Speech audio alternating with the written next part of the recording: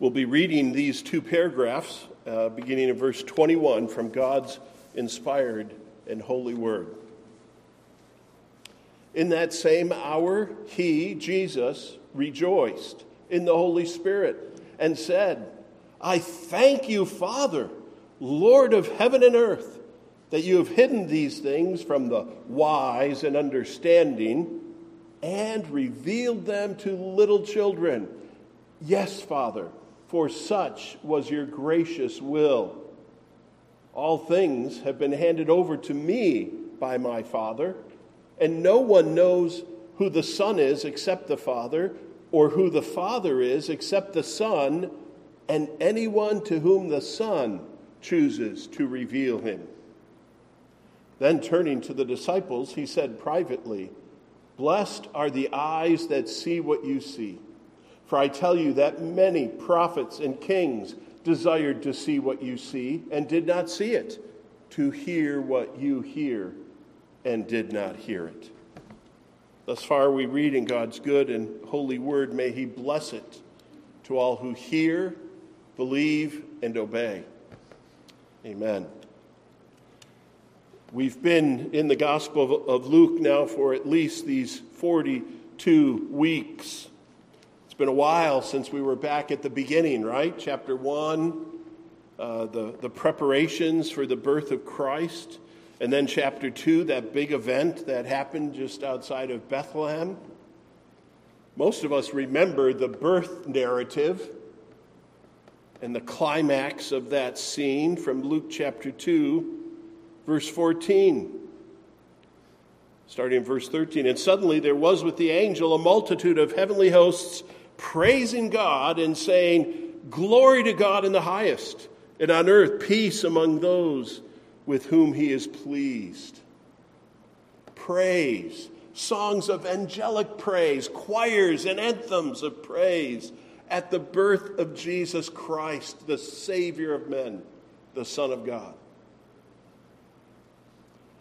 Luke has an interest in God being praised. Luke would constantly have God's people share in that joy. I'm so thankful as our service has unfolded today. There's been much calling us to have joy in the Lord as believers. From those anthems of praise at Bethlehem to this story in chapter 12, to these words about Jesus, we see another moment of praise. In today's text, it's Jesus singing God's praise. God, you have revealed things to unworthy sinners and hidden them from stubborn, self-righteous ones. Father, how great are your works? How great are your ways? Jesus exults in God the Father. We see the joy of Jesus in these words. Perhaps they're not as demonstrative as you would like. But it says explicitly, in that same hour, when the 72 had returned and they were debriefing about the mission, the disciples were excited about beating some demons and seeing people converted. Jesus says that's okay, but what else did he say just before this? Do not rejoice in this, that the spirits are subject to you, but rejoice that your names are written in heaven. And in that same hour, Jesus rejoices that God is gathering to himself sinners, reclaiming from lost descendants of Adam and Eve, a people for himself. Jesus is so pleased and praises the Father. The great joy of Jesus is over how God the Father has done this. So that's what we'll look at today. We'll look at the role of Jesus, but we'll also look at the effectual call of the gospel. How God is opening eyes and bringing people to himself, which has brought such joy to the Savior himself. For such was his gracious will. Let's first look at the great joy of Jesus in a little more detail. Just a couple of points to be made. He gives great praise to God. And I'm picking that up because of the terms rejoicing that are used in the previous verse as well as here. In the previous verse, when Jesus was directing his disciples what to rejoice in the most, there was a common Greek word for rejoicing. So if you're going to get happy about this. Rejoice in this. And Jesus pointed them to their salvation, their names written in heaven. But now, as Luke, the inspired gospel writer, tells us what Jesus was doing, he says, in that same hour, he rejoiced. It looks like the same word in English, but Greek has several words for rejoice. This one is less common. It means exult, great praise. It's like the guy who gets up on his feet. He can't but praise God. Exulting. Dale Ralph Davis, who's a gifted scholar with languages, he said this is ecstatic praise. Woo! Jesus takes joy in the work of God. It's great praise, great joy. Why am I bringing this up? Is that I think a lot of us forget that things brought great pleasure to Jesus. Yes, he was primarily a man of sorrows. Many times weeping and bearing with the disciples who were slow to understand. And that's all real and very present. But at particular moments, he was filled with great joy. We ought to always pay attention to the things we're told about Jesus. There's so much to be learned as he rejoices. So what does he rejoice in? He rejoiced in the Holy Spirit, meaning with the help of the Holy Spirit and filled with the Spirit. It was good and righteous praise driven by the Spirit. So here we actually have the Trinity, Son and Spirit praising the Father. What joy is going on there. It's exciting. But his focus is in his words. He says, I thank you, Father, Lord of heaven and earth. That, and he's going to talk about what's at the heart of triggering this praise. And you know what? He is going to talk about God's saving methodology. Kids, there's a $5 word that you can take to school. Try to work it into your school reports. Methodology. It means the manner of accomplishing something, what methods in the specific process. Jesus praises God's gracious methodology. Here's what he says in verse 21. That you have hidden these things from the wise and understanding and revealed them to little children. Yes, Father, for such was your gracious will. He's talking about God revealing and concealing, hiding and revealing what? The gospel, the message of salvation. We know that all have sinned and fall short of the glory of God. No one is righteous, no, not one. So we don't expect anyone really to be able to go to heaven. But God in his grace opens the door and sends the good news and the gospel, and some hear, believe, and obey, and belong to the Lord. As Jesus said, revealed these things to little children. In God's methodology, Jesus is kind of referring not just to the two actions, but the two recipients, and he uses language that should trigger our understanding. This isn't the first sermon of Jesus. He's been talking for a while, and we know that he had the hardest words for the self-righteous religious people. And it's possible, I think, to read this, what do we say in modern terms, with air quotes around wise and understanding. They think they know Moses, but they don't know me, Jesus said to them. You may be scholars in the Torah, but you've missed the Messiah. So that's wise in air quotes. That's understanding in air quotes. And to them, God has hidden the good news, as it were. Yet, God has revealed the good news to little children. No adults were getting saved? No. Little children is like code for those who come with childlike faith and belief in Jesus. They hear his message, repent and believe, and they do. They come, they're brought by the Spirit of God. Jesus is excited for God's methodology because in it is a display of grace and God's favor. We do well to remember that no one is worthy of this salvation. As Paul would write in 1 Corinthians chapter 1, that letter to that kind of dysfunctional church, right off the bat reminding them, hey, you didn't become Christians because you're hotshots. This is what he says in 1 Corinthians chapter 1. For consider your calling, brothers. Not many of you were wise according to worldly standards. Not many were powerful. Not many were of noble birth. But God chose what is foolish in the world to shame the wise. It's parallel language, right? God chose, he continues, God chose what is weak in the world to shame the strong.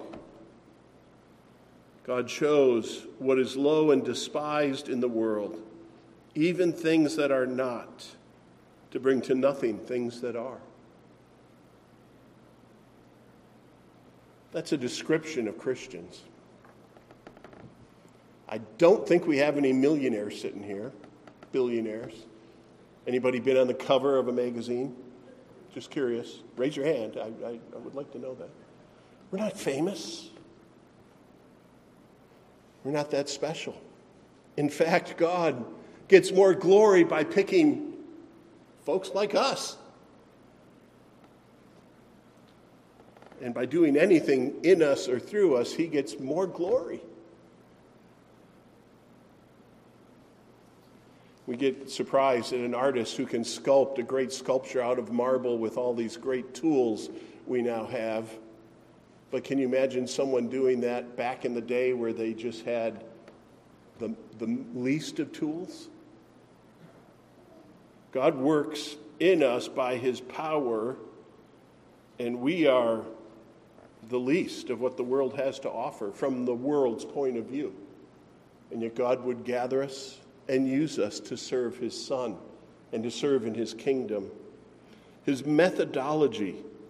And verse 21 ends with this phrase. Jesus kind of puts the caption underneath this revealing and hiding and this calling work to bring little children to himself. He says, for such was your gracious will.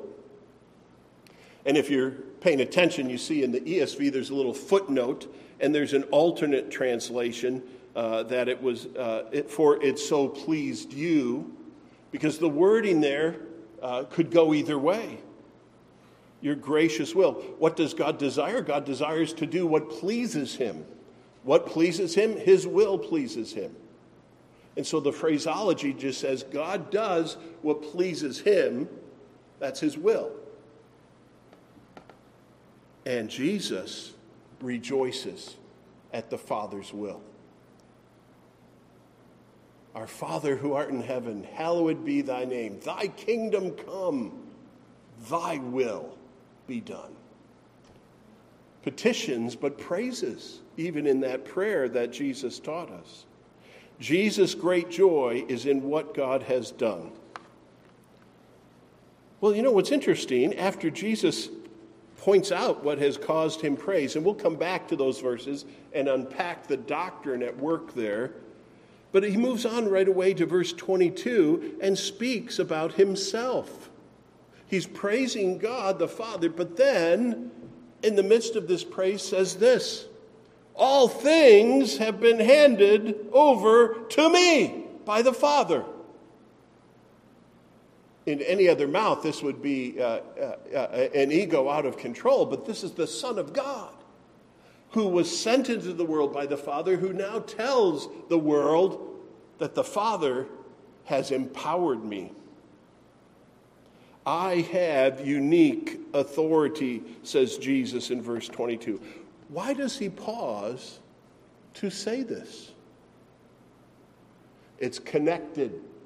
It's connected. He praises God for his methodology. How is it that God is revealing salvation to the likes of little children? God's means, the center of God's method, is the person and work of Christ, his Son. God so loved the world that he did what? He sent his only begotten Son, his one and only Son, that whosoever believes in him should not perish but have eternal life. Do you see this? Jesus is praising the Father, and the Father is using the Son. So verse 22, Jesus reminds all who are listening, all things have been handed over to me by my Father. And no one knows who the Son is except the Father, or who the Father is except the Son, and anyone to whom the Son chooses to reveal him. This is directly connected to the revealing and hiding. How is God working? How is the God who made heaven and earth connecting with its occupants, with his creatures? It's through the unique Son of God, Jesus Christ. And we'll see that this morning. No one comes to God apart from Jesus Christ. There's exclusivity there. Jesus knows it. The Father knows it. That's the way it is. To have any hope of heaven, any hope of escaping eternal punishment, you need to come to Christ. Jesus knows that. He embraces that. And later on, the scriptures tell us, for the joy set before him, he endured the cross. That joy isn't, I'm glad it's over. That joy is watching the work of God the Father saving sinners in him. The joy of the cross. He knew what it would take to bring this all about. The unique authority of Jesus focuses on who he is and what he does. He holds all authority. We can't overread this verse. It's consistent with several other important declarations in the Bible. Let me just give you a heads up this morning, especially if you're taking notes. We've got about a dozen major verses we'll be citing from here to the end of the sermon. A lot of different passages if you want to jot them down or if you want to turn to them. You might not be able to do both, but we're recording the sermon. You can double check who he is. When he says, all things have been handed over to me, doesn't that sound like Matthew 28, verse 18, the opening line of the Great Commission before Jesus departed? He's standing before his disciples. They're commissioned to go into the world. What does Jesus say? All authority in heaven and earth has been given to me. Go. Why does he repeat that? The work of God continues. It came to its climax in the person and work of his Son, but this Son now has authority to send Christians. Later on, as Paul writes to the Colossians in Colossians chapter 1, he's trying to remind them of the greatness and the divinity of Jesus, how perfect he is. And in the midst of that great praise of Colossians 1, these two verses refer to this authority. Verse 16, Colossians 1, for by him all things were created in heaven and on earth, visible and invisible, whether thrones or dominions or rulers or authorities, all things were created through him, and hold on to your seat, and for him. In the beginning was the Word, and the Word was with God. All things were created by God the Father, Son, and Holy Spirit. Colossians taps into that, and Paul writes to that little church. He says, this is not just a rabbi. This is God the Son, our divine Savior. All things were created through him. And then he tacks on those three words, and for him. And he goes on, verse 17, and he, Jesus, is before all things, and in him all things hold together. We must never minimalize who Jesus is, what he says. We must take all his commands seriously. We must obey, but then we must also delight and praise him for all he has done for us. The unique authority of Jesus, who he is, what has he done? Jesus has all this authority. What does he do? Well, this verse 22 helps us there as well. All things have been handed over to me by my Father, and no one knows who the Son is except the Father, or who the Father is except the Son, and, here's part of what Jesus does, anyone to whom the Son chooses to reveal him. Jesus came to make the Father known. Pastor, I've heard that. I've read my Bible. It's all over the Bible. Of course we know that. Jesus came to make the Father known. Jesus said, I don't come and speak on my own authority, but on God's authority. I don't come to do my will, but his will. I come to make the Father known. If you meet someone who says they're religious and spiritual, oh, you must know Jesus then. Try that line. What?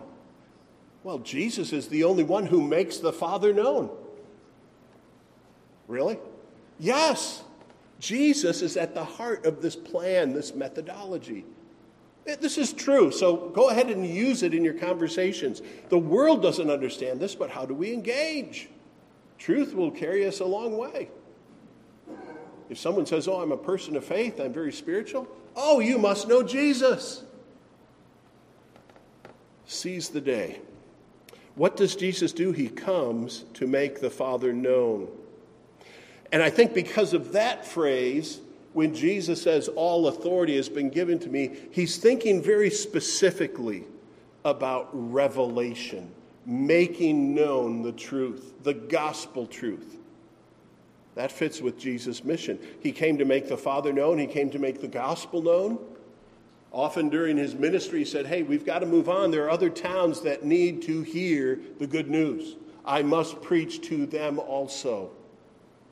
He understood his mission and what he was given authority to do. And he passed on that authority to his disciples several times. We just heard about the sending out of the 72. They come back, they're all excited. And Jesus says, that's great, we're doing that. But the greatest excitement should be that your names are written in heaven, that God saves sinners. We're told in Hebrews chapter 1 about this great revealing work of Jesus. I hope you're familiar with how the book of Hebrews begins, and I hope you're familiar with the book of Hebrews. If you haven't read Hebrews in a while, I suggest that you take an hour this afternoon. That's all you need, about an hour, to read the book of Hebrews. There is no book in the New Testament which better explains the work of Jesus Christ, the person and work of Christ, than Hebrews. Hebrews is a commentary on the Gospels, on the person and work of Jesus. It explains his spiritual offices, the effectiveness of the cross. Why the cross? Why the blood? Hebrews has the answers and much more. Hebrews 1 begins with this. Long ago, and at many times and in many ways, God spoke to our fathers by the prophets. But in these last days, he has spoken to us by his Son, whom he appointed the heir of all things, through whom he also created the world. Spot on. Verse 3 of Hebrews 1. He, Jesus, is the radiance of the glory of God and the exact imprint of his nature. And he, Jesus, upholds the universe by the word of his power. After making purification for sins, he, Jesus, sat down at the right hand of the majesty on high, God the Father, having become as much superior to the angels as the name he has inherited is more excellent than theirs. God's focus is in the person and work of Christ. So we pay attention to the revelations brought by Christ. It's interesting, John's gospel made it very succinct and clear in John 1, verse 18. No one has ever seen God, the only God, who is at the Father's side. He, Jesus, has made him known. You want to know God. You want to know the supreme being of the entire universe. Know Jesus. Listen to Jesus. Be a disciple of Jesus. And before we move on, Jesus speaks of himself here, not just about his authority or his mission, but to remind us that salvation is only in Jesus. There's the language of exclusivity here. Jesus is the only way. And he says, no one knows who the Father is except the Son, and anyone to whom the Son chooses to reveal him. It's not automatic, but it's only through Jesus that anyone comes to know. There's only one way of salvation. Only the Son makes God the Father known. A couple other scriptures support this very explicitly. For instance, and I think these are two of the best, you can jot them down. John 6:44, no one can come to me unless the Father who sent me draws him, and I will raise him up at the last day. You can't come to the Father unless you come to Christ. You can't come to Christ unless the Father draws you. And if you are brought to Christ, Christ will raise you up at the last day. Father and Son working to save sinners exclusively. Or as Jesus put it very bluntly in John 14:6, Jesus said to him, I am the way, the truth, and the life. No one comes to the Father except through me. That's it. So let me make it clear for anyone seated here. The way to become right with God isn't becoming religious and being here whenever the church is open, or buying the biggest Bible, or praying the longest prayer, or giving all that you have to the poor. It's in knowing and receiving Jesus. It's hearing Jesus say, come unto me, all ye who are weary and heavy laden, and I will give you rest. It's hearing Jesus say, repent and believe. Lord, I repent. I believe. I'm not worthy. I turn from my sins, but Lord, save me. Jesus, I come. O Lamb of God, I come. In the midst of this passage, and one reason I picked a smaller passage is because I also wanted to make it one of our headings in the sermon, the doctrine that is evidenced behind all these words. We don't typically preach long doctrinal series. It's not a seminary classroom where we go through doctrines at length. But as I tell other younger preachers when I'm teaching them about homiletics, when the occasion arises, address the doctrine that appears in the text. And this morning I want to make 5 points about what we call the effectual call of the gospel. The gospel call. Hello, call. But there's a different sort of call that's being spoken of here. In verse 21, God was hiding and revealing. That revealing is the effectual call. That's where we're going. It's a theological term, the effectual call. And I've also been thinking of this as I'm considering a Sunday school topic for this fall, John Murray's book, Redemption Accomplished and Applied, which talks about the dozen key terms in describing salvation and which one comes first. Justification is before sanctification, but where does repentance and faith and gospel call? John Murray's little book and that study of theology lays it all out. That might be one of our topics, but you can read the book for yourself. The effectual call. Let's start with the question. Why talk about this? Well, because we see in our text, some have the gospel hidden and others have it revealed. What makes us to differ? Why is it that I am a guest? Why do I belong to God and another does not? Why is it that two people can hear the gospel and only one of them believes and obeys and is saved? Many different ways to answer some of these broad questions, but the one way we want to focus on today is this effectual call. What makes the difference? The answer is an internal Holy Spirit preaching of the gospel, or call, brings about conversion. You see, there are two calls. One is a general call. You can think of a preacher preaching to a whole crowd. We even saw Jesus preaching to a multitude. They didn't all believe, but they all heard the gospel call. Repent and believe. Everyone in this room, if I even got louder, you'd hear it for sure. Repent and believe the good news. Everyone hears the external general call. We call it the general call of the gospel. The gospel should be preached to every creature under earth, on the earth, under the sky, under the heavens. But not everyone who hears that call in their ears believes. So the Bible understands and sees at work in texts like this, and some others that we'll visit, an internal call. We call it effectual. What does that word mean? It's probably even more fancy a term than methodology. Effectual. It means it takes effect, certainly. It is effective. It's not iffy. It's not doubtful. It will be effective. Effectual means it will bring about conversion. When this call comes, it will be answered. We see both in one short verse. Let's take a look at Matthew 22, verse 14. Matthew 22, verse 14. As Jesus has been speaking about many things. I think he was talking about a parable of the wedding feast.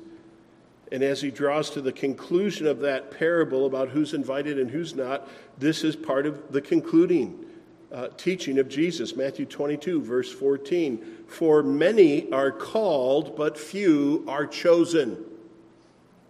That verse has both the general call and the effectual call. The general call is the first one. Many are called, repent and believe. Jesus says, but few are chosen.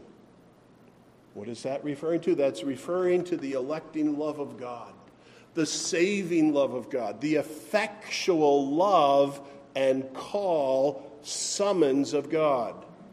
You, Saul of Tarsus, I want you. You will serve me. Yes, Lord. Saul of Tarsus was called effectually. And there are many places in the Bible that teach what we see here. But this verse helps us to see that there are two calls, and one of them brings about the effect. Many are called, but from those who hear the gospel, few, some, not all, are chosen. And the few there doesn't just mean one or two. It simply means not all. You can preach the gospel to 100, and if 99 believe, this verse is still true.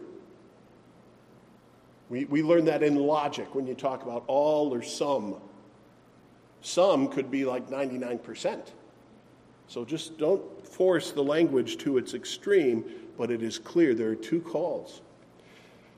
To further define effectual calling, there's a wonderful 30-page sermon by Thomas Boston in volume number 1 of his works, which were just recently republished. Thomas Boston said, effectual calling is the first entrance of a soul into the state of grace, the first step by which God's eternal purpose of love descends into sinners, and we again ascend towards the glory to which we are chosen. Kind of a long, Thomas Boston was a Puritan. Kind of a long definition. Martin Lloyd-Jones speaks to this, the preacher from a generation past. Effectual calling is the exercise of the power of the Holy Spirit in the soul. It is immediate, it is spiritual, it is supernatural. It brings about the new birth. That's the effectual call, where it clicks. And how does it come to me and not the guy sitting next to me? What's the basis of this? Let's point out what the basis is not. The basis is not, I am more worthy, or I deserve it more than he does. No, there's no merit in this choice. Paul would later write to those Corinthians. Remember, he said, you weren't noble, you weren't wise when God chose you. He has to talk to them again. And in 1 Corinthians chapter 4, he says this to those who were puffed up. For who sees anything different in you? What do you have that you did not receive? If then you received it, why do you boast as if you did not receive it? We're not worthy of these gifts of God. God chooses according to his own will. Read Romans 9. The twins, Jacob and Esau, before they were born, God said, Jacob have I loved. He chose and would call Jacob a son of promise. Before they were born, before they did anything. The sovereign basis of our choosing, our calling. Paul would write to Timothy, 2 Timothy 1:9. This is a key verse for this doctrine. So if you're following along, let's take a look. 2 Timothy 1:9 is talking about God who saved us and called us to a holy calling, not because of our works, but because of his own purpose and grace, which he gave us in Christ Jesus before the ages began. There's a connection with election and other things that are going on here, but it's clear that our calling is not because of our works, Paul writes to Timothy, but because of God's own purpose and grace, which he gives in Christ Jesus. Again, Christ is at the center of all God's saving work. That's the basis. So what's the means of this calling? How do I get it? Do I get a postcard? No. Do I get a special? No. How does it come? It comes by the power of the Holy Spirit. But let's be careful, and I'm speaking to myself here, that people aren't effectually called when the preacher is particularly pious or pompously perspective in his preaching and uses alliteration. No, it's not the piety of the preacher or the performance of the preacher or the power of the preacher. Some can be converted by the testimony of a grandchild. I remember, I won't use her full name, a woman named Dot. At my previous church when I was young, I realized Dot was a nickname if your name is really Dorothy. I didn't realize it until the 90s. Dot would tell her story. I was converted by my granddaughter sharing the gospel with me, a little child. Some are converted by reading a Gideon Bible in a hotel. There's no preacher at all. But where the Spirit of God, on the mission of God, doing the will of God, brings the gospel with power to the inner man, not just to the outward ears or to the eyes, to the inner man, there can be this effectual call. We have a description of that. Not a video record, but a written record in the book of Acts. As Paul first arrived in Europe, do you remember that? It's in Acts 16.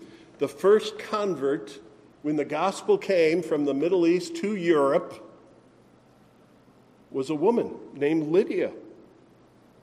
And she had the external call and the internal call. Here's how the book of Acts describes it, just verse 14. One who heard us was a woman named Lydia from the city of Thyatira, a seller of purple goods, who was a worshiper of God. The Lord opened her heart to pay attention to what was said by Paul. That's the effectual call and the saving grace of God at work. As someone's preaching, God does his work within. It's rare that God does the work within without the proclamation or reading of his word. He uses the general call to bring the effectual call. But you can see the truth of what Matthew recorded. Many are called, but few are chosen. It's the Spirit who works. Lydia is a great example of that. One more verse on how God brings this about. Paul wrote to Thessalonians, 1 Thessalonians chapter 1, that first church where he planted the gospel. They were dear to him. Verses 4 and 5.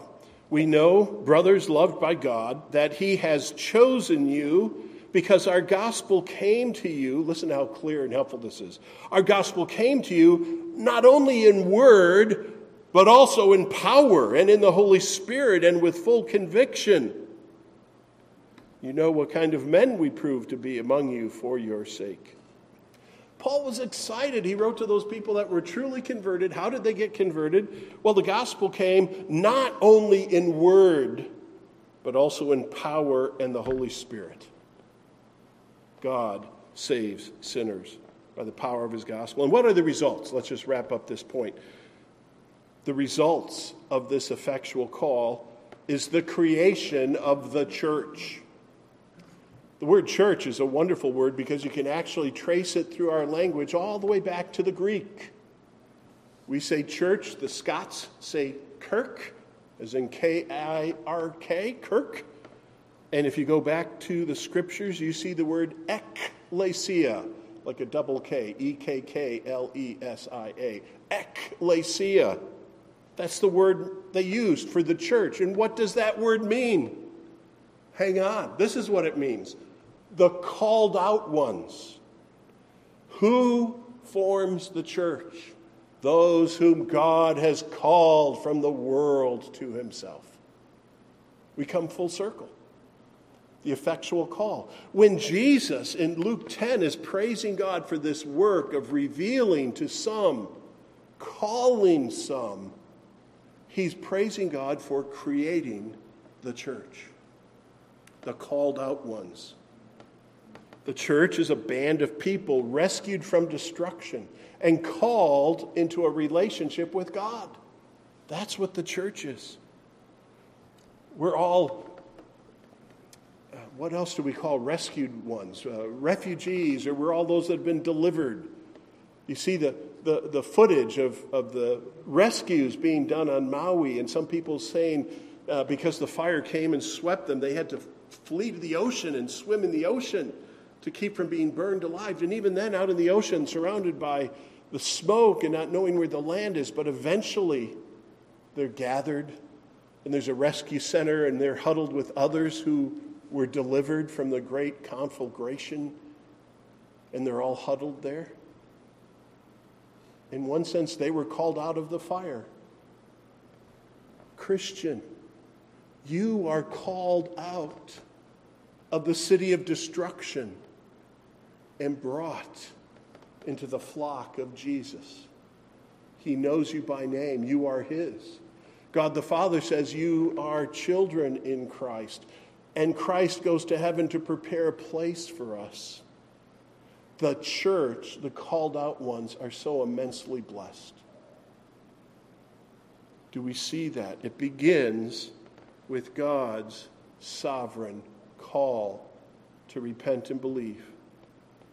As Dr. Lloyd Jones says, without this work within, no one would ever become a Christian. It is utterly necessary. The gospel effectual call. Well, in closing the sermon, let me just give you 2 points of exhortation. They both begin with W. One is worship. Worship with joy. Worship the God who so graciously saves. Learn from Jesus. What triggered his joy was seeing God graciously save. And if especially you're the object of that gracious salvation, you should praise God. We shouldn't be like Adam and Eve, hiding in the bushes because of our guilt and sin. If God calls us out, he sees our sin and he takes care of it and continues to know us. We should humbly and thankfully praise him. Many are called, but few are chosen. If you are chosen, give God praise. Give God praise. Exalt. It's what we will be doing in heaven. Revelation is filled with scenes of rejoicing in heaven at what the Lamb of God has done. The second exhortation is this: witness to others about this gospel. Jesus said, no one knows who the Father is except those to whom the Son chooses to reveal him. Jesus is still inviting people to know God through his gospel, through his commissioned servants, through us. Go make disciples of all the nations. Go be ambassadors for Christ. You know that phrase, ambassadors for Christ, comes from 2 Corinthians chapter 5. I'll quote this in closing.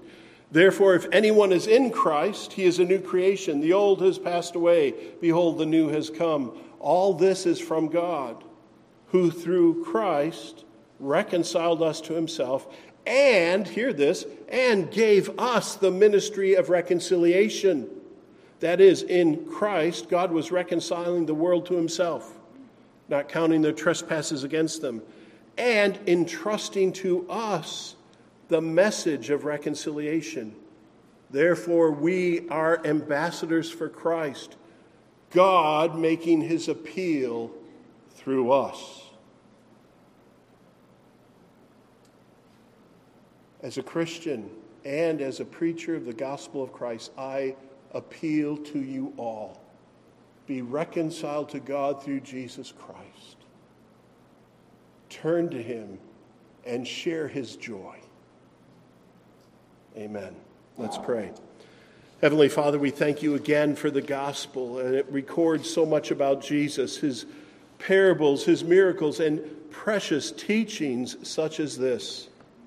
As Jesus delighted in you, Father, so do we. We praise you and thank you for who you are and what you've done.